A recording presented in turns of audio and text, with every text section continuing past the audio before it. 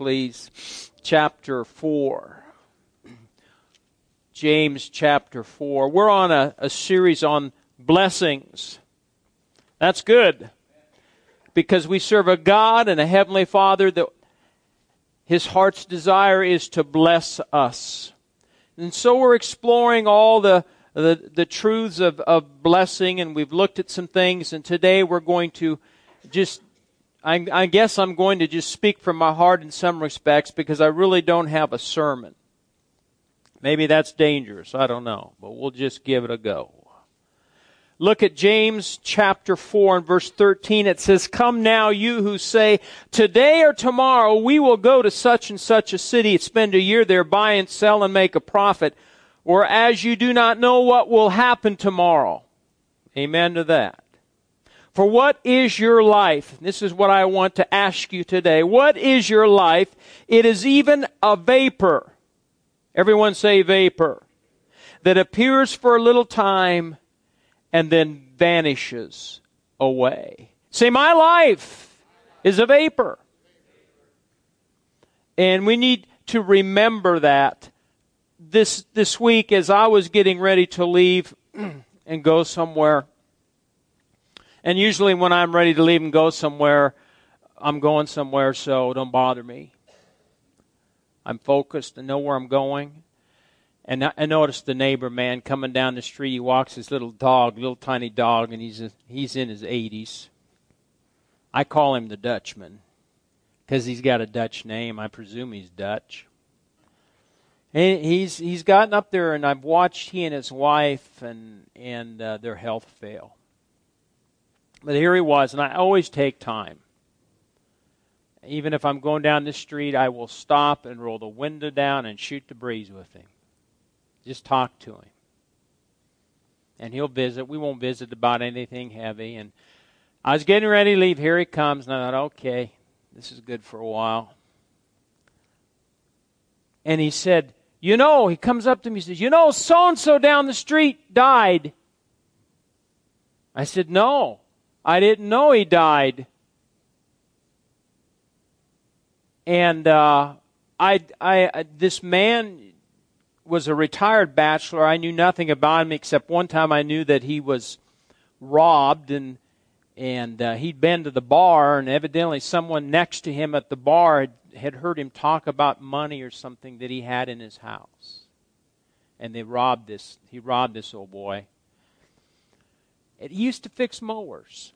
And I'd go by there all the time, and I never went down to have him fix my mower. I never needed it fixed, but people would bring riding mowers. He was always there outside working on mowers. And so my neighbor, the Dutchman, comes up to me and he says, so-and-so just died. And I said, no. And he looked at me and he says, it scares the hell out of me.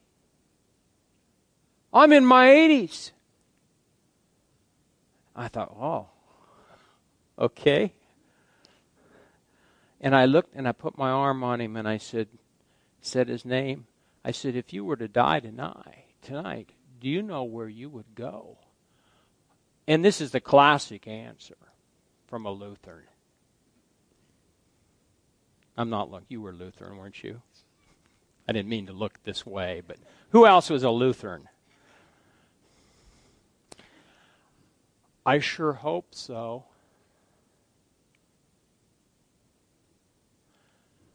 Someday I'm going to get somebody that says, Jesus is my Lord. I've gotten a few of those, and it's encouraging, but I sure hope so. So the Dutchman, he hopes he's going to heaven, and I didn't take the time because here come my other two neighbors down the street at this. And if they hadn't come down the street, this preacher could have really probably done more damage, huh?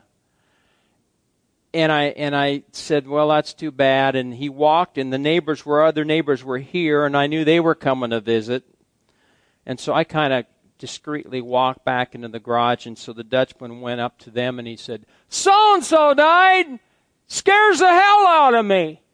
Same thing again.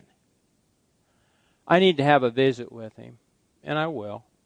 I'll go down and visit with him because he needs the hell scared out of him. Life is but a vapor. We're on this earth just momentarily. And so we need to make the best of it.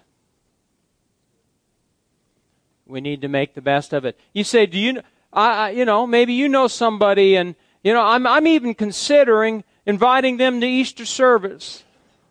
When I was younger, nobody likes to be rejected. But who cares? You're talking about eternity. You never know. That individual might think, wow, they care about me. I don't know if they'd come or not. The other two neighbors coming down the street at the same time, they need to come too. They're getting older. I've watched their health fail. We're all getting older. Do you know where you're going? I hope you know where you're going. The thought of dying without Christ should scare the hell out of you. Now, this is what, without going through, I've got lots of scriptures. And I don't want to bombard you with scriptures. I just want you to understand something. Next Sunday is Palm Sunday. We're going to receive communion next Sunday. And the following is Easter, and we're having a special 30-minute video, and we're going to show you and an opportunity for people to accept Christ. The thing is, today I want to ask you a question. In fact, look at Acts chapter 8, and we'll start there, because we're going to look at Paul, the Apostle Paul. I know that when we come to Christ, the Bible says we're to forget those things that are, what? Behind. Press on towards those things that are ahead. But today I want to stir up your pure minds to remembrance. Some of you are young and have come to Christ when you were young and innocent, and that's wonderful. But I want to ask you a question today. Do you know where you've come from spiritually? Do you know what you were like spiritually before Christ? Sometimes after being a Christian for so long, we just kind of forget the way we were. Don't we? And that's all right. We don't want to major on having a sin consciousness. We want a righteousness consciousness. And that's good. And we need to forget that to a point. But today I want you to remember what you were like. Now, sweetheart, you're so young and innocent. I don't see how you could have been bad even before Christ, because that's why these little ones, young ones, need to come to Christ early. They don't need to live their life in sin and then come to Christ. But what were you like?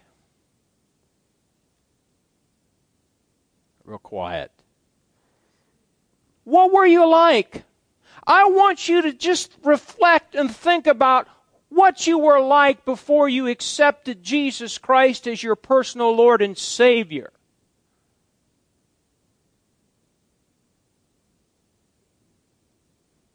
Think about it. And the sad thing is, we come to Christ after being a sinner, and thank God we're delivered from that. But then we don't go any further in knowing who we are now. We just kind of rest in knowing the fact that we're saved, and when we die, yes, our life's like a vapor, and when we die, we're going to go to heaven. And the interesting thing is, when the other neighbor came down, when the Dutchman said, well, I'm scared, what about, dying? He didn't say that, or scared the hell out of me were his exact words. Then the other neighbor said this. I forgot till now. He said, well, when it's my time, it's my time. And so after listening to this exchange, it just brought me back to remembering how many people don't have any idea about the plan of salvation. And what scares the hell out of me is how many older people. Gee, my preacher cusses. They're all going to leave today going, you got to come to this church. The preacher cusses. How many people don't?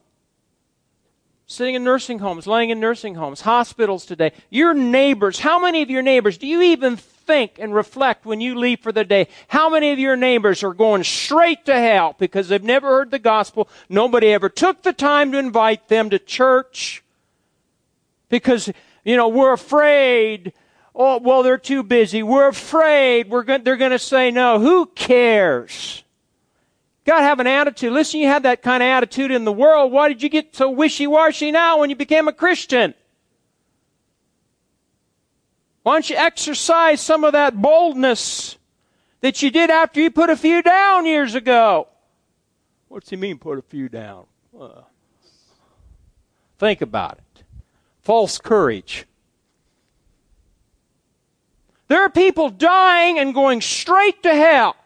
And we cross their paths every day when we go through the McDonald's or we go into Casey's. Everybody we come in contact with, a lot of people don't know Jesus. And in these last days, we must major on this thing of explaining to them the plan of salvation. But, the important thing is build relationship with them. And the thing is, the Dutchman, I patted his arm, and I said, I got to get a little religious for the Lutherans. I said, I'm a minister. He says, and you're a good one. I don't know how he knew that. I thought, boy,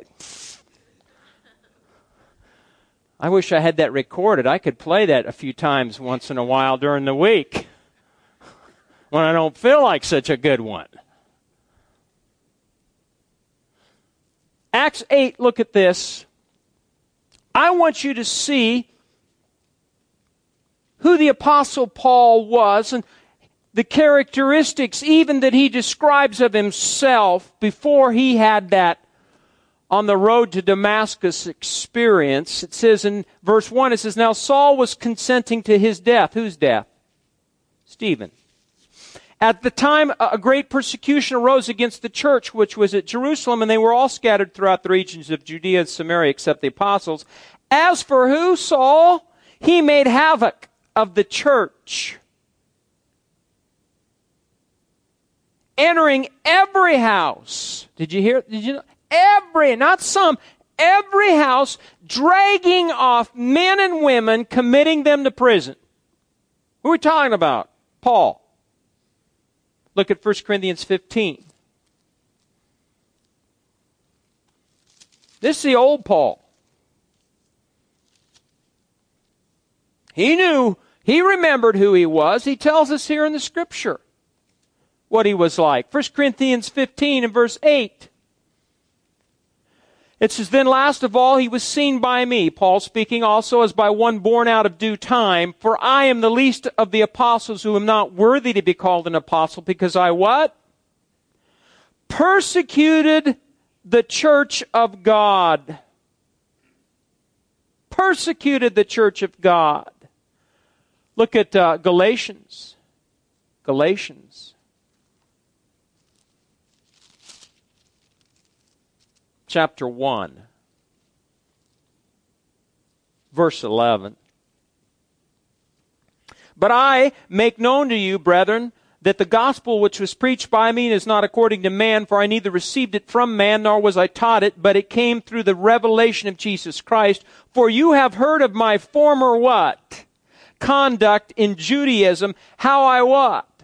Persecuted the church of God beyond measure and tried to what? Destroy it. Look at 1 Timothy. 1 Timothy.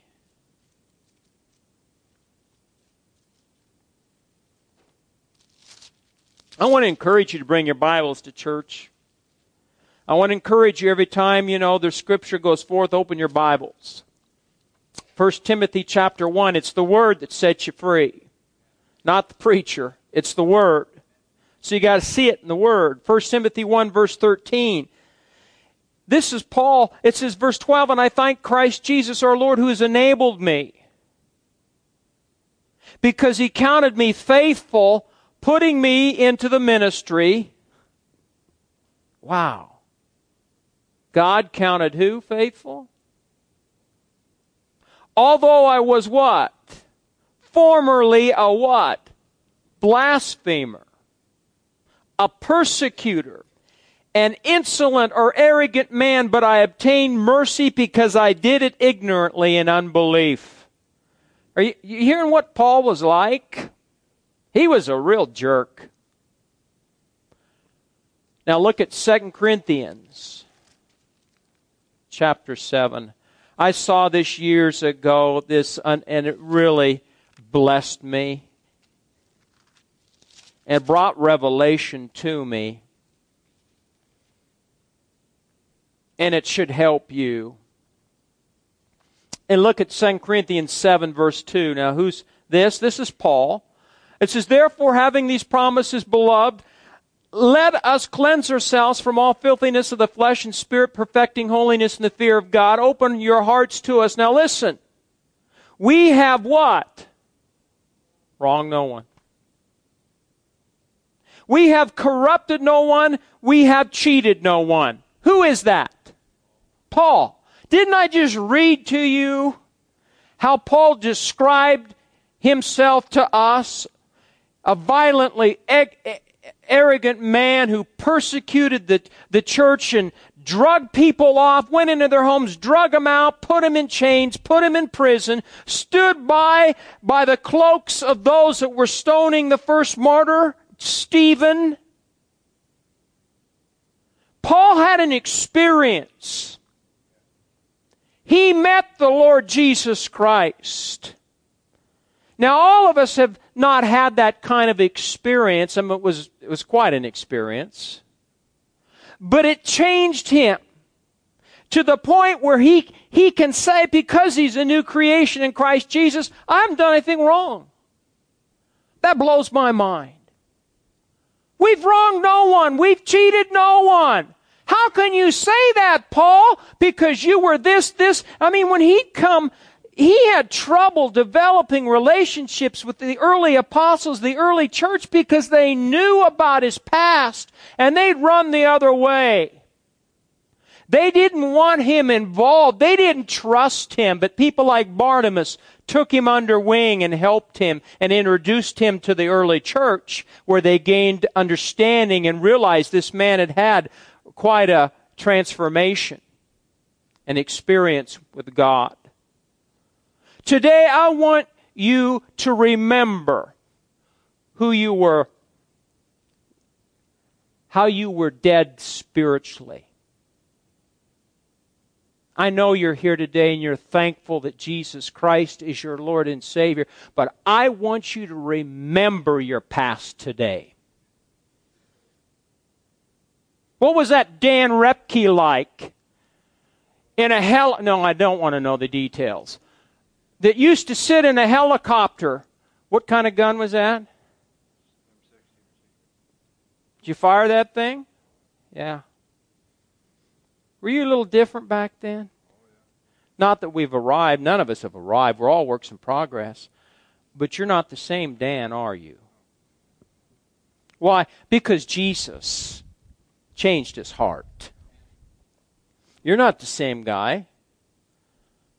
I think when I first met you, I know what you were like before Christ. I've heard a few things. But you're a sweetheart now. Make sure he stays that way. If he doesn't, we'll take care of him. But you're a good man. You're a good man. The old man's dead. New man's alive in Christ. I'll never forget. I can remember vividly. I was in the garage working in the shop, and he showed up. How many years ago that been? Dear Lord, I lose track of time. 14 years. My gosh. Why did you show up to my garage? Come ask me for forgiveness. Why did you ask me? Can we do this? Because then you don't care. Why did you ask me for the forgiveness? I'm not a Catholic priest. I don't need to meet with you privately and open the little door. Why did you ask me for forgiveness? Because you got a DUI the night before. And you were already working here, and were you drumming still? Don't you, God, you got a pastor that has mercy, is not legalistic. I've learned this, and I want you to understand this. Sin is sin, but there's a danger of becoming too legalistic. And I don't. Did I make you step down from drumming? No. Some preachers would have. I didn't. And rightfully so. I didn't know. I didn't have an unction to do that. Well, look at him today. You know what? I said to her yesterday, I said, have I made any... We talk on our long trips to ball games. It's just her and I. Sometimes we go hours and we don't talk. And I looked over at her and I said, is my life been worth it? Is my ministry, no matter how small it is, has it been worth it? Have I made any difference? See, you can get squirrely in your thinking. How many of you ever thought, and then I look at you. If I've done anything, so don't screw up. There's more here to hit. Don't screw up. You won't screw up, Dan. You're too old. You're not too old, but you're not going to screw up. It's these younger ones that there's more of a temptation to screw up, I think. Amen? I look at you today. You never used to come here. She came before he did. Who's that? Your mother. She love you? Yeah. See what God can do? Don't worry about Dad. He's a piece of cake. Amen? Don't worry about our loved ones. If we make the effort and do what we can and pray and love them and trust, and be an example to them and don't shove it down their throat. Don't do that. Tell you, if I'd done that years ago to the Dutchman without building a relationship with him, he would have told me to go to you-know-where. I just want to say hell today. Is that all right? Sake of time, I'll save it. Save you a lot of time today. This is who you were. Romans 5, 6 through 10, said you were sinners, enemies of God. Romans 6:16, you were slaves of sin. I was a slave of sin. A person a slave is a slave of that to which he gives obedience, or that which he recognizes as his master, and he's moving in the direction of eternal death, all the while experiencing a death-like existence in life now. Slave of sin. Romans 8:7 says you were governed by your flesh, or governed by your five physical senses. And you were dead spiritually, so you weren't in contact with God. All you had to go by were your five physical senses. It's not that way now. Ephesians 2:1-13 says you were dead in trespasses and sin. You walked according to the course of this world. You conducted yourselves in the lusts of your flesh. You were sons of disobedience. There was no hope. You didn't have Christ. There was no hope for you. Ephesians 5:8 says you were once darkness. Now you are light in the Lord. But you were once what? In the dark. Colossians 1:13 states you were delivered from the power of darkness. Colossians 1:21 says you were alienated and enemies in your mind. Hebrews 2:14 and 15 says you were in fear You were in bondage to fear and death. That's who you and I were. Look at Ephesians 1. You don't know how much time I just saved just going through that, not making you turn to all those scriptures. Elbow your neighbor and say, he's a good pastor. That's right. We'll get out of here sooner.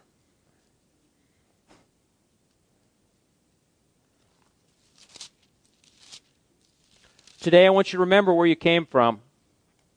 Now, next week, not so much Easter, we're going to begin talking about who you are now in Christ. The phrase in Christ, in Him, in the Beloved, in whom, all applies to Jesus. And sometimes we can let phrases like that spiritually intimidate us. We read that and we say, even Peter said some of the things Paul writes are difficult to understand.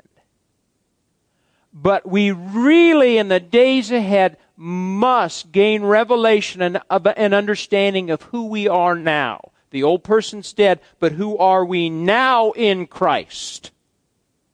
What are my rights today as a Christian believer? What are my rights? What is my spiritual inheritance? What do I have now? Ephesians 1, it says, Paul, an apostle of Jesus Christ by the will of God, to the saints who are at Ephesus, and faithful in Christ Jesus, grace to you and peace from God our Father and the Lord Jesus Christ. Blessed be the God and Father of our Lord Jesus Christ, who has blessed us with every spiritual blessing in the heavenly places in Christ. Say, I've been blessed with every spiritual blessing in heavenly places in Christ. All the spiritual blessings of God are found in Christ. We're talking this year about blessings. They're all found where? In Christ. All the spiritual blessings of God are realized in your relationship with Jesus Christ. It is the believer's responsibility to abide in Christ and gain understanding of his spiritual inheritance. Each believer is placed into Christ at the time of the new birth, but he is in Christ. Now listen. I've been reading this. Kenyon said this and it helped me. Each believer is placed into Christ where? At the time of the new birth. And we'll talk more about that next time. But he's in Christ as a seed. Say seed. And unless the roots of his being root themselves in this great life he's placed into, stability is impossible. So when you're born again, you're placed into Christ. You're a little seed. So it's your responsibility and my responsibility to grow in Christ. We're to desire the pure milk of the Word of God. We're commanded of God to grow spiritually. So remember today I just want you to reflect, even the rest of the day, reflect on who you used to be, what you used to be like. How many of you were like me, jerks? I'll never forget the time I said something to a young lady in high school and she slapped my face so hard. I can still feel it today. I wasn't getting fresh. Well, I wasn't getting fresh with her. I didn't have that much confidence then. She slapped me because I smarted off to her. I had a mouth. Isn't that interesting? And now I'm in the preaching business. Not everybody should be a preacher, though, unless they're born again, and the Spirit controls the tongue. Stand to your feet. Father, in the name of Jesus, thank you for your word today. Thank you, Lord, that we remember who we used to be like. We remember there are people out there that need Christ. We shouldn't judge them, but love them and accept them and encourage them. So thank you, Lord God, for your grace upon this body of believers to invite those people they need to, that they know are bound for hell. And thank you, Lord, in the days ahead for opening the eyes of our understanding of who we are now in Christ. Bring understanding to all of us in Jesus' name. And all God's people said, Amen. You're blessed. Be a blessing this week. God bless you. Thank you.